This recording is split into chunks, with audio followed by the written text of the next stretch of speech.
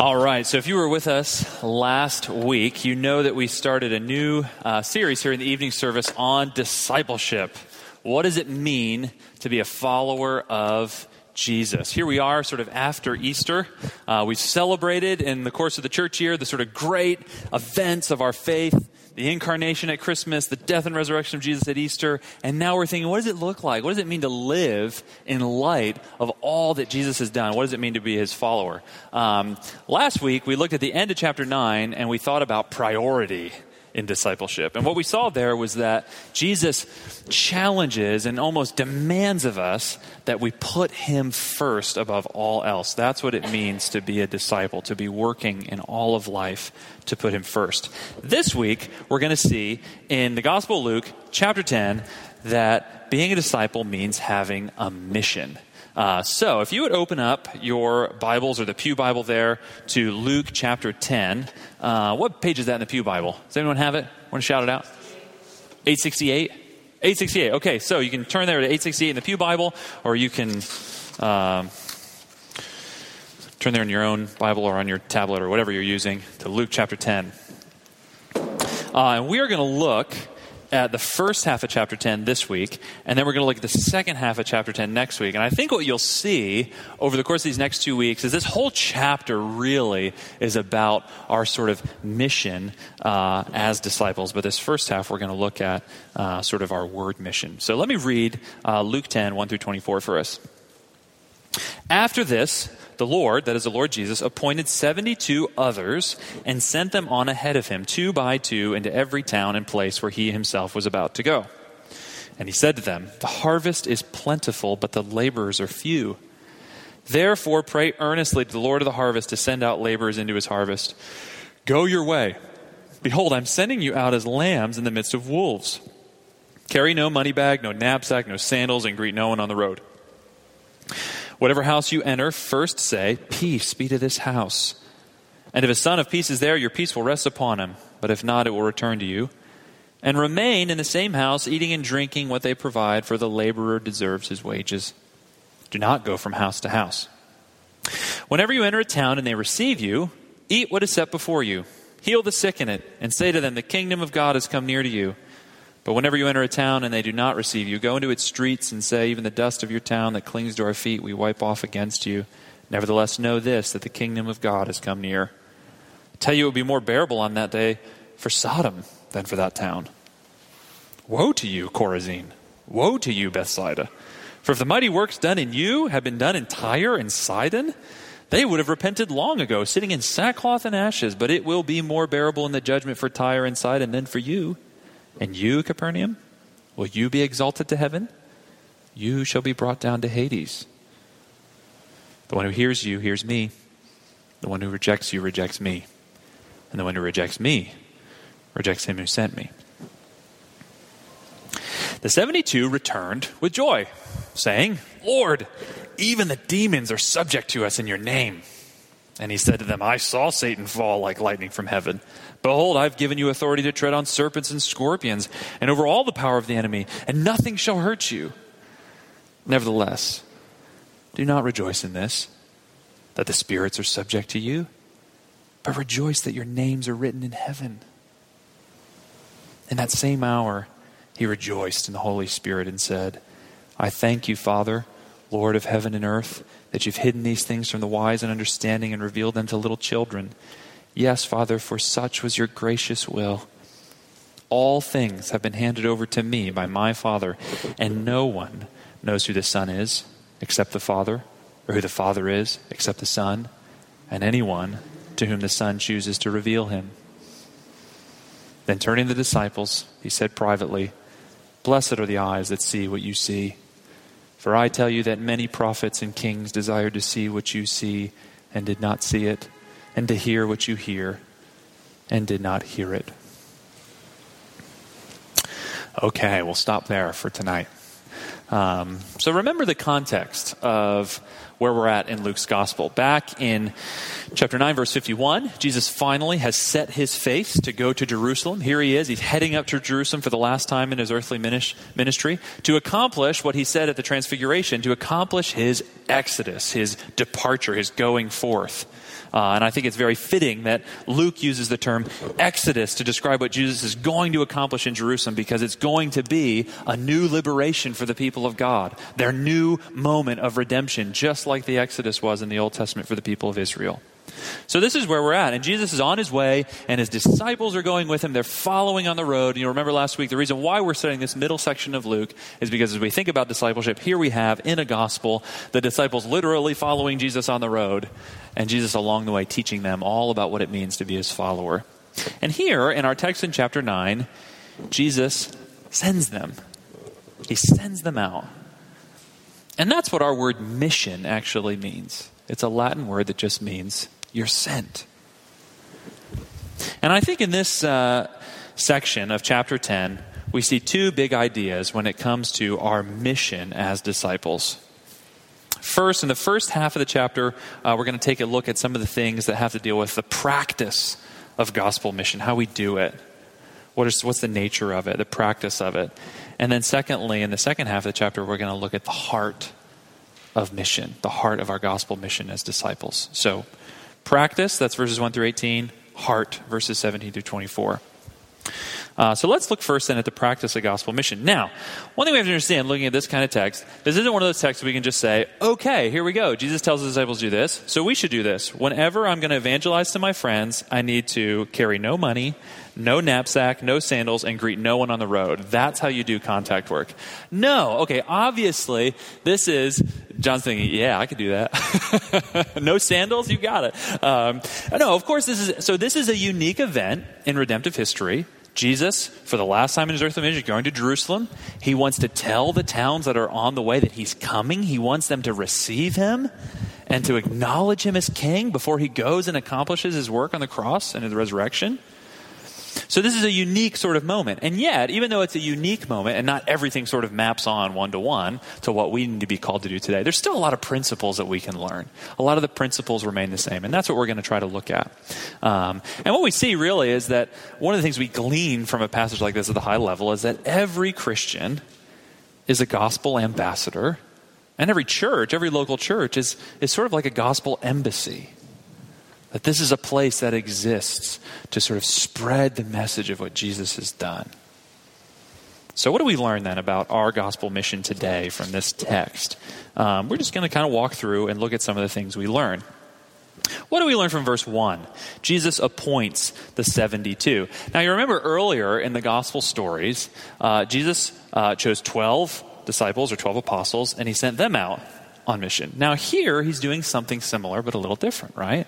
This isn't the 12, this is 72 others that he's sending out in this way. Now almost every commentator on this passage says that number is significant. That 72 is a representative number of all the nations of the world. Where do they get that from? Well, back in Genesis chapter 10, there's a genealogy there where it's describing the sort of spread of humanity across the earth. And there are 72 names and tribes that are listed there. So that became sort of a representative symbolic number of all nations. So I think what we have Jesus doing here as he's sending out the 72 in a very symbolic way, just like the 12 apostles represented the 12 tribes of Israel and Jesus was saying, I'm renewing the people of God. Here he's sending out 72 and saying, we're going out to the nations. Thus, what we'll see in the second part of Luke's two-part work, Luke Acts, in Acts, we see the Gentile mission going full force, right? And here in Luke chapter 10, it's kind of prefigured. Jesus is sort of telling them in a symbolic way, it's going to happen. You're going to go to the nations. So what we're learning here is that the good news of Jesus is good news for the whole world. That this isn't just something for a few select people in one little nation in one little time. No, this is for everyone. This is what God is doing for the whole world. And that means that our mission as the church, our mission as disciples, is to go out to everyone, to tell them about Jesus, and to urge them to believe in him. That's our mission. To go out to everyone, to tell them about Jesus, and to urge them to believe in him. Now, to go out to everyone, right? Not just, the people that we like to hang out with. Not just the people that, are of a certain socioeconomic class. Not just the people who are, this, that, or the other thing. Not just the people that are convenient to hang out with. Everyone. Not just the good people. Even the people who seem like on the surface, they need a lot of help. And not just the people who seem like they need help. The people who seem to have it all together. We need to go out to everyone. And we need to tell them about Christ. What was the message that he told them to say when they go? Well, peace, on the one hand, we'll talk about that in a few minutes. But the kingdom of God has come near. Whether they receive him or whether they reject them, the kingdom of God has come near. In other words, the disciples were to go out and say, the king is coming. Did you notice that he sent them out into every town and place where he himself was about to go? So he's saying, okay, look, in a couple days, I'm going to end up in Brantford. So you guys go to Brantford and tell them that I'm coming. Tell them the kingdom of God is coming near, and then I'm going to come. So he's saying, I'm coming. And the message was about him and his kingdom. And that's true for us today. We're supposed to be telling people about Jesus. The message of the church isn't merely, and really isn't even at all, sort of a moral program. That's not what we're telling people. We're not telling people, here's how you clean up your act. Here are 10 steps to financial freedom or whatever. No, we're telling people that there's a God and a king who loves them and who died for them and wants to reconcile you and heal you in every possible way. We're telling them about Jesus. And then we're urging them to believe in him. Now that's going to look different in different contexts, but we're not just sort of saying, hey, this is good for me, and if you want to take it, great. If not, no big deal. No, there is a sense in which we're calling people to believe it. There was an urgency to what the disciples were doing here in chapter 10. So this is our mission. Now, what else do we learn from this section in chapter 10? How does Jesus instruct them in verses 2 through 12? Let's just sort of go through there. Look at verse 2. He tells them to pray. The harvest is plentiful, but the laborers are few. Therefore, pray. And then he says, go your way. I'm sending you out like lambs. What are we to make of that? Well, I've never met a lamb who could actually sort of coerce or force someone to do anything. Right? I think Jesus is saying here, look, you're not going with a sword. You're not going as sort of representatives of some political kingdom. No, you're going like lambs in the midst of wolves. The nature of gospel ministry is that we're preaching good news, inviting hearers to respond willingly. We're not sort of forcing them or compelling them. But at the same time, it's urgent, right? Carry no money bag. What's that all about? No money bag, no knapsack, no sandals, greet no one on the road. Well, I think, given the context, Jesus was saying, look, we're on our way. We're not turning back. We're going and we're going and we're going. There's an urgency to this. We're on the move. And even though today we might, some of you might be in New Haven long term. Some of you might be thinking about missions work long term in other places of the world. But there is still an undercurrent of urgency to our mission. This is something that must happen now. Now's the time for us to do it. We don't want to have anything hold us back. There's going to be no extra baggage on the way. We're going to try to limit our concerns so that we can focus around this mission. Then look at 5 and 6. Whenever you enter a house, say peace to this house. Peace is the message that they bring. It's interesting, J.C. Ryle, who was an English bishop in the 19th century, sort of was reading this passage, and he said, isn't it interesting that this is the message that Jesus tells them to bring? Now, on one hand, in the Jewish world in the first century, peace was just like a way of saying, hey, what's up? Like, peace, how's it going? It was a greeting, right? And yet, isn't it resonant that what the gospel message is a message of peace? And Ryle makes the observation that this shows us what he calls the simplicity of the gospel message. It's a straightforward thing. That peace with God is what we're talking about. Verse 7, accountability and provision.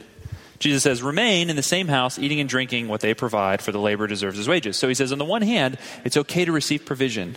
That's good. But then he says, don't go around from house to house. Because in the ancient world, what traveling sort of teachers would do is they would sort of like peddle from house to house as a way to just sort of get lots of money. So, okay, well, I like Shanghai these people out of their money, and then I'll go to the next one, and then I'll go to the next one, then I'll go to the next one. Jesus says, no. Go, find one place, stay, be accountable, be transparent, receive the wages that they give you, receive the food that they give you. Don't look like all these other sort of shady teachers who are traveling around. Interesting, if you were here in the morning service, this verse, the laborer deserves his wages. Paul actually picks up this idea a couple times in his writings when he's sort of talking about the way in which those who give themselves a full-time gospel ministry ought to be supported financially and given provision for their work. And he says, this is where the Lord sort of gave us a precedent for that. And in fact, in 1 Timothy 5, actually, if you look at 1 Timothy 5, Paul actually quotes this saying of Jesus, along with a verse from Deuteronomy. And he says, here's what the scripture says. This verse from Deuteronomy. Don't muzzle the oxen as it treads out the grain. And here's what the scripture says. The laborer deserves his wages. A quote from Jesus. Now, here's what's really fascinating. The only recorded place where we know that saying of Jesus is right here in Luke chapter 10, verse 7. The laborer deserves his wages. And Paul says in 1 Timothy 5, this is what the scripture says. The laborer deserves his wages. This is what's been written about the Lord's commandment. Very fascinating that Paul is saying there's a scripture that has that writing of Jesus and we all ought to obey it. Sort of makes your historical imagination start running. Did Paul actually know about Luke's gospel? Was he referring to Luke's gospel when he said this is what the scripture says? And was he referring to Luke's gospel as scripture for the first century church? Very interesting. We don't know for sure, but I think it's not implausible. Well, that's a bit of a sidebar. Anyway, let's look at the response. The response in verses 8 and 9 and 10 and 11. On the one hand, if they receive you, bless them, say the kingdom of God has come near. But if they reject you, shake the dust and move on and say the kingdom of God has come near. What is Jesus saying here? And how does this sort of apply to us? I think one of the things that we see here is that ultimately there's no neutral response to the message of Jesus and his kingdom. Either at the end, now some people are in process, right? Some people are in process of figuring things out and they're on the road. But at the end of the day, you can't just be sort of neutral or ho-hum about Jesus and the claims about Jesus. You can't just say, he's a good guy, and that's great for you. This mission that we have is serious business. People are rejecting or receiving the King of life. And we see the seriousness of that in the next paragraph in verses 13, 14, and 15, right? There's going to be accountability in the coming judgment. On the one hand, to whom much is shown, much is required. There are some towns in that day where Jesus spent a lot of time and they didn't repent. And Jesus says it's going to be harsh for you in the judgment. But interestingly, these two cities that Jesus points out, Tyre and Sidon, they were Gentile cities. So there's a sense in which Jesus is saying that on the one hand, to whom much is shown, much is required. But on the other hand, the gospel is the great leveler. That these Gentile cities, which weren't even a part of the covenant community, Jesus says, look, your status when God comes and renews all things and sets up his kingdom, your status is not going to be determined by your family or your formal religious heritage, no matter how devout you were. These cities, Capernaum, Chorazin, Bethsaida, these were good Jewish cities. And Jesus is saying, that's not what's going to count at the end of the day. It's going to be better for the Gentile cities than for you. Because if they had heard it, they would have repented. I think there's actually a warning for us there. Friends, I wonder, have you been under the word? Have you been around Christian things? Have you heard the gospel? Have you encountered Jesus before in the life of the church? Maybe you grew up in church. Maybe you've been around Christian things for a long time. How are you responding to that? do you continue to push it off and push it off and push it off? Jesus is saying that can be a very dangerous place to be. Now's the time when you need to receive it and trust in him. Well, one last thing about the practice of ministry here, about the practice of mission. Look at verse 16. The one who hears you hears me, and the one who rejects you rejects me, and the one who rejects me rejects him who sent me. That is a fascinating verse. Do you see the tight bond there that Jesus is drawing between his messengers and himself and the Father? The Father sends the Son. The Son sends the church. Almost in an unbroken chain. And the point that Jesus is making here, to reject the church is ultimately to reject God itself. If that church is preaching the apostolic gospel that the Bible gives us.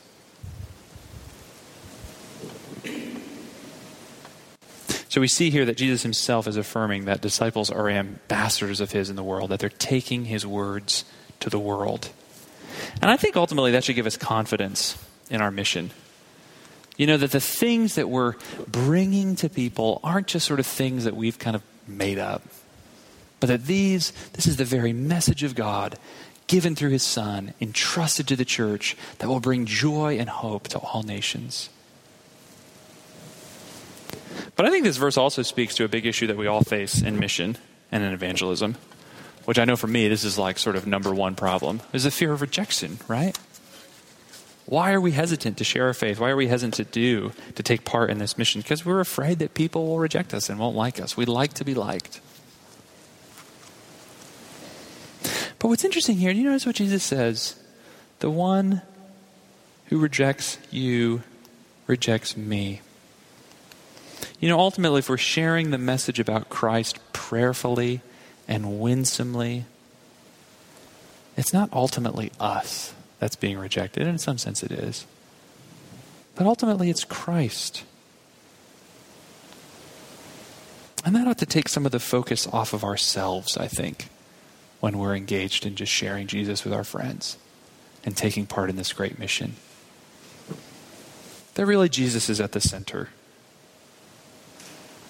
It should put our focus back on Christ and put our focus back on those whom we're loving and those whom we're serving and those whom we're trying to share, because the one who rejects me rejects him who sent me. It's interesting, we get so focused about this third thing in the line, me, rejecting me, but we don't see that they're rejecting actually Christ. They're actually rejecting the one who sent Christ, the Father, the God of all creation. I think that will decenter us a little bit and help us to see that there are bigger things at stake here than my own ego. So stepping back then, there's the first half of our section about the practice of gospel mission, of discipleship mission. I think it's easy to, as we think about our mission as disciples, as we think about our mission as a church, it's really easy to feel like we're falling short, right? I mean, if we were to sort of go around the sanctuary and say like, hey, how'd you do in evangelism this week? Or let's talk about spiritual disciplines. How'd you do in Bible reading? Great. How'd you do in prayer? Pretty good. How'd you do in fasting? What's that? How did you do in evangelism? Then we all sort of get embarrassed and quiet. And I'm the same way, right? I wish I was much more bold and much more winsome and much more engaged in sharing my faith than I am right now. I think we all feel like, gosh, I have so much to grow in this area. So what are some things we can glean then for our own hearts as we sort of come to this text with that kind of realization? Well, I think some very straightforward things. Jesus begins his instruction to his disciples by saying, pray. I mean, he encourages them that the harvest is plentiful, but the laborers are few. Pray earnestly. Pray. That should really be the first step for all of us. We think about the neighbors that we wish we could have spiritual conversations with, or we think about our roommate who just seems so far from the Lord. Pray. And second, Jesus says, go. Go your way. And then he says, go where there's opportunity, right? If there's a son of peace there, that's as if someone receives your message, it'll rest on him and not return to you. Remain in the same house. So if there's an opportunity there, go. Step out in faith. See what happens. Go where there's opportunity. And as you go, keep the main thing. Verse 5, peace be to this house. You don't have to answer every single apologetic question that's ever been devised by every sort of thinking, skeptical mind in the world, right? I think oftentimes when I think about evangelism, I think if I have a spiritual conversation with a person, they're going to ask me all the questions I don't know how to answer, right? They're going to be like the most like hardcore, doubtful, skeptical person on the planet. Friends, most people are not that way. And at the end of the day, the message of peace is the one that all our hearts want. It's the one that we're all longing for. And I think lastly, just listen. Just listen to people. Pray and go and keep the main thing, and listen to what they're saying. Listen to their questions. Attend to them. If you want some good books to read that will help you sort of think through communicating the faith, I think Tim Keller's Reason for God is good. I think C.S. Lewis's Mere Christianity is still pretty good. Those are two that I think get your juices flowing. They're really written well to explain Christianity to those who are outside of the faith. That will help you. If you're looking for a really simple gospel outline that you can sort of digest, if you're thinking about, man, I don't even know what I would say. 2 Ways to Live is a good gospel outline. It's kind of long. It's sort of detailed, but that's okay. I think we've got some on the back there. 2 Ways to Live is a good sort of simple gospel outline that you can read and pray over and think about sharing with someone. So there are some resources to think about. So that's what we see about the practice of mission. Let's keep going and let's look at the heart of mission. This is probably one of my favorite parts in this passage. Look back at verse 17. The 72 returned with joy, saying, Lord, even the demons are subject to us in your name. So the disciples come back and they have had a lot of ministry success. They've gone out. Who knows what they were thinking when they went out? Maybe this is going to work. Maybe this isn't going to work. They show up in the towns and suddenly God shows up and he starts doing stuff. And they're sort of seeing the exercise of spiritual authority. Even demons are subject to it in his name. You know? They're coming back like kids from the candy store. Can you believe it? And Jesus celebrates with them. I saw Satan fall like lightning from heaven. High fives. Psh, psh, psh, psh. Okay? I've given you authority to tread on serpents and scorpions over forces of evil. Jesus being metaphorically there. And over all the power of the enemy. Nothing shall hurt you. Saying, yes, when you're with me, that is the kind of confidence you should have. Nevertheless, Jesus says, nevertheless, do not rejoice in this, that the spirits are subject to you, but rejoice that your names are written in heaven. There's an incredible principle in this paragraph. Jesus tells us emphatically not to rejoice in our ministry success, but to rejoice that our names are written in heaven. To find our joy, our delight, not in our performance, not in how well things have gone for us in ministry or in mission, not to make that our heart's delight, but to make the fact that our names are written in heaven our heart's delight. What does that mean, that our names are written in heaven? Well, it means that God knows us. And God's justified us and accepted us and made us a part of his family forever. And how does that happen? How do our names get written in heaven? Is it sort of like an all-star list? Okay, Laura Takasugi, 10 converts. She gets on the list. No, right? How do our names get written in heaven? Not by our works, but by his grace, through faith as a gift. When my children were born, we had to fill out this paperwork for each one to make sure they'd get a birth certificate, and get a social security card, and have a name and all this sort of stuff. So I'm assuming that through all that, their names are written down somewhere at City Hall, and their names are written down somewhere at the Social Security office. And what they have written down there is that Jack and Claire and Owen are the children of Nick and Beth Lauer, born in New Haven, Connecticut, et cetera, et cetera. And their names were written down before we really knew anything about them. You know, we didn't even know what color their eyes were going to be. Before they'd done anything good, their names were written down as our children. And friend, it's the same thing spiritually with us.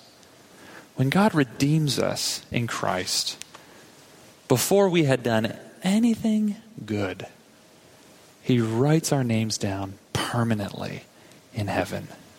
You belong to my family now. And Jesus says, rejoice in that. Make that your joy. In other words, rejoice more for what God has done for me rather than what God might do through me. Make my joy more that I'm loved by God in Christ, more than that I'm used by God in Christ. And what's the danger if we get that mixed up? Why is Jesus so adamant? I mean, he's sort of raining on their parade right here. Great, but, right? What's the danger? Well, there's a massive danger if we place our worth as disciples in our success in mission. Because isn't that just another form of self-salvation and self-justification? That my sort of present, subjective joy and peace in the Lord is based on something that I do, how well things are going in mission. And if that's the sort of thing we're trying to base our joy on, our stability on, then we're just going to ride a roller coaster of up and down. When things are going great in mission and we had a really good conversation with our neighbor, we're going to feel awesome and we're going to feel like we're doing it. And we're even going to start to feel proud because I did it. But then when things are going really bad, maybe when we kind of messed it up with our coworker at the water cooler or whatever, said something kind of awkward, then we get out despairing. I blew it. They're never going to come. I'm such a failure. Beat ourselves up. Jesus says, I don't want you to ride that roller coaster. I want you to rejoice that your names are written in heaven. Put your joy there. Because the reality is if we don't put our joy there and we put it in our ministry success, then what's going to happen is that our mission, our ministry is actually going to be motivated more by fear than by love. This is the other danger. We're going to be motivated by fear that we're falling short. And I better get out there and do it. Motivated by fear that we're not measuring up. I'm not as good as Christian as this person. I better get out there. Motivated by fear that we might be losing God's favor. And friends, a mission motivated by fear is not going to be a fruitful mission. It's not going to be winsome. It's not going to be glad. It's not going to be attractive. But if we place our joy, if we place our self-worth in the fact that our names are written in heaven, then our mission is going to be motivated by love. Because we know that God loves us, regardless of what we do. Even if we stink at evangelism, God still loves us. And then we can go out just because we love the other person, because we love God.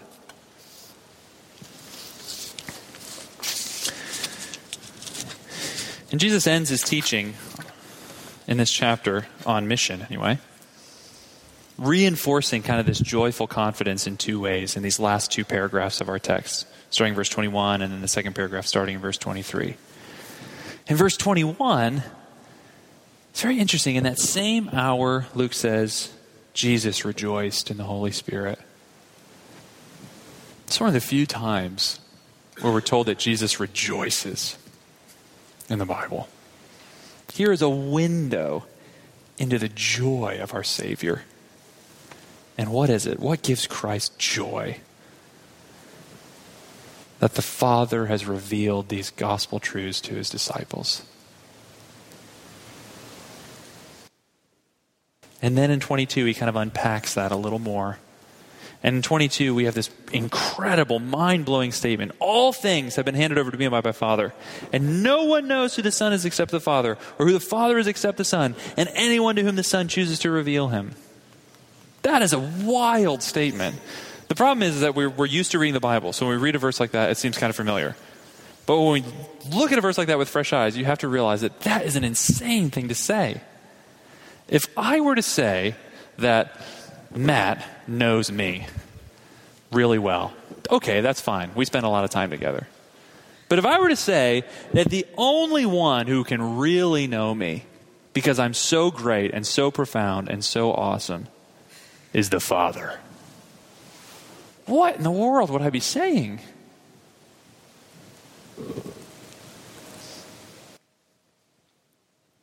These are the kind of verses that you expect to find in the Gospel of John, right? In the Gospel of John, Jesus is always saying stuff like this. I've come from the Father. I'm one with the Father. Don't you get it?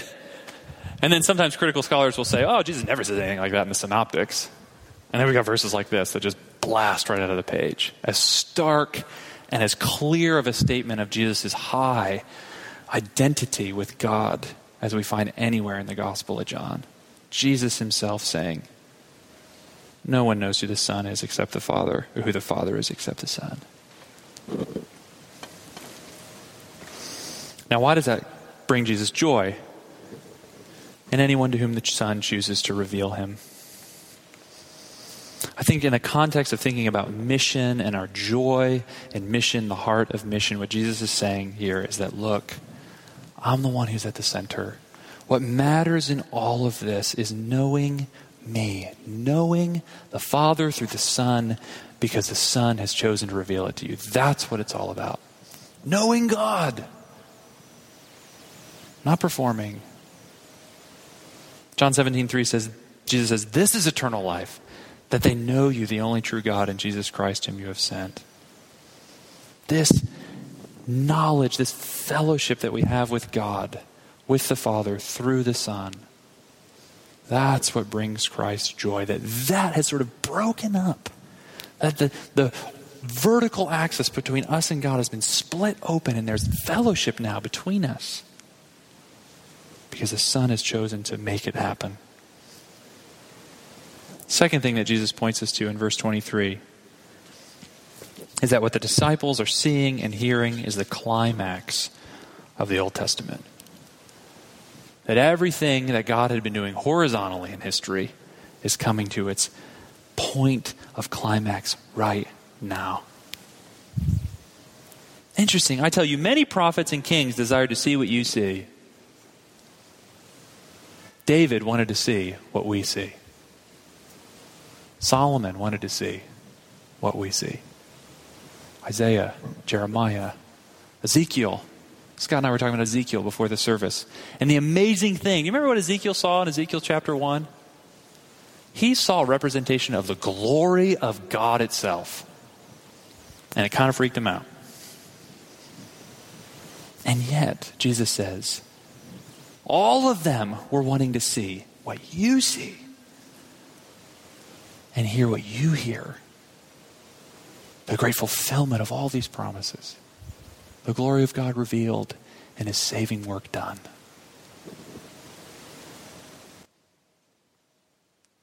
So friends, this is the heart of our gospel mission, that our names are written in heaven, that the Son reveals the Father and we can know him, and that long story of the Old Testament has come to its climax and we're living in the midst of it. And to just end, I think if we take these things to heart, we'll at least have three results. I think if we really sort of push down on these things that Jesus points us to here, if we really take them to heart, I think that's going to give us first a lot of freedom in our mission. When we know that our place in God's family isn't based on our ministry productivity. Suddenly we're free. It frees us from the burden and the guilt. Second, I think it gives us a lot of confidence. The Son has revealed the Father. Jesus is very clear there. I'm the one who reveals the Father to people. I'm the one who chooses to do it. The Son has revealed the Father. And the reason that gives us confidence in mission is because the Son continues to reveal the Father. It's not ultimately my words or your words that's going to change someone's heart. It's God's work. I'm just the messenger. And Jesus is faithful. He loves the lost, and he's going to accomplish his work. This can give us a lot of confidence in mission if we take these things to heart. And last, I think this gives us a lot of excitement in mission. To know that what's happening through Christ in the church, the kingdom advance to all nations, that this is what history has been waiting for. That this is what God's history has been leading to. And this is the trajectory into the new heavens and the new earth. That the rightful King and Savior is here. That the one who can restore our hearts and reconcile us to God and to one another has come. And that should give us excitement. That we're not just trying to convince people to believe something that we believe. We're beckoning them into life. We're beckoning them into the thing that God made them for. And that ought to be thrilling, and that ought to be exciting. Because ultimately, mission is just that. It's an overflow of joy. You see it here, that Jesus sends out the church, just like the Father sent him out. The sending of the Son results in the sending of us as his disciples. And why did the Father send the Son? Why did Jesus go to the cross and endure all that shame? Hebrews says, for the joy set before him. It was a mission of joy that sent the Son out. That's why he's rejoicing, because the disciples are finally starting to see it. That their relationship with the Father has been healed through the Son, and they can take part in sharing that news with everybody. Well, let's pray together. Father, we're so grateful that you not just call us to yourself, but Lord, you give us a place in your kingdom and you give us a purpose and a mission. Lord, we confess the ways in which we've been scared or been fearful to share with others the news about you. Lord, but we thank you for the confidence that we have, that you're a good God who loves your children and you love the lost. And Lord, we need not fear rejection or alienation, Lord, because ultimately, God, the joy of seeing others know you is greater than the potential loss of perhaps experiencing rejection or alienation or not being liked. Lord, I pray that those things would well up in our hearts, that we would bring our neighbors and our coworkers and our friends before you in prayer, and God, that you would draw them to yourself by your Spirit. Help us, Lord, to be faithful in this mission, we pray. Amen. Friends, we're going to sing one song in response to close. So let's stand and let's respond and let's sing together.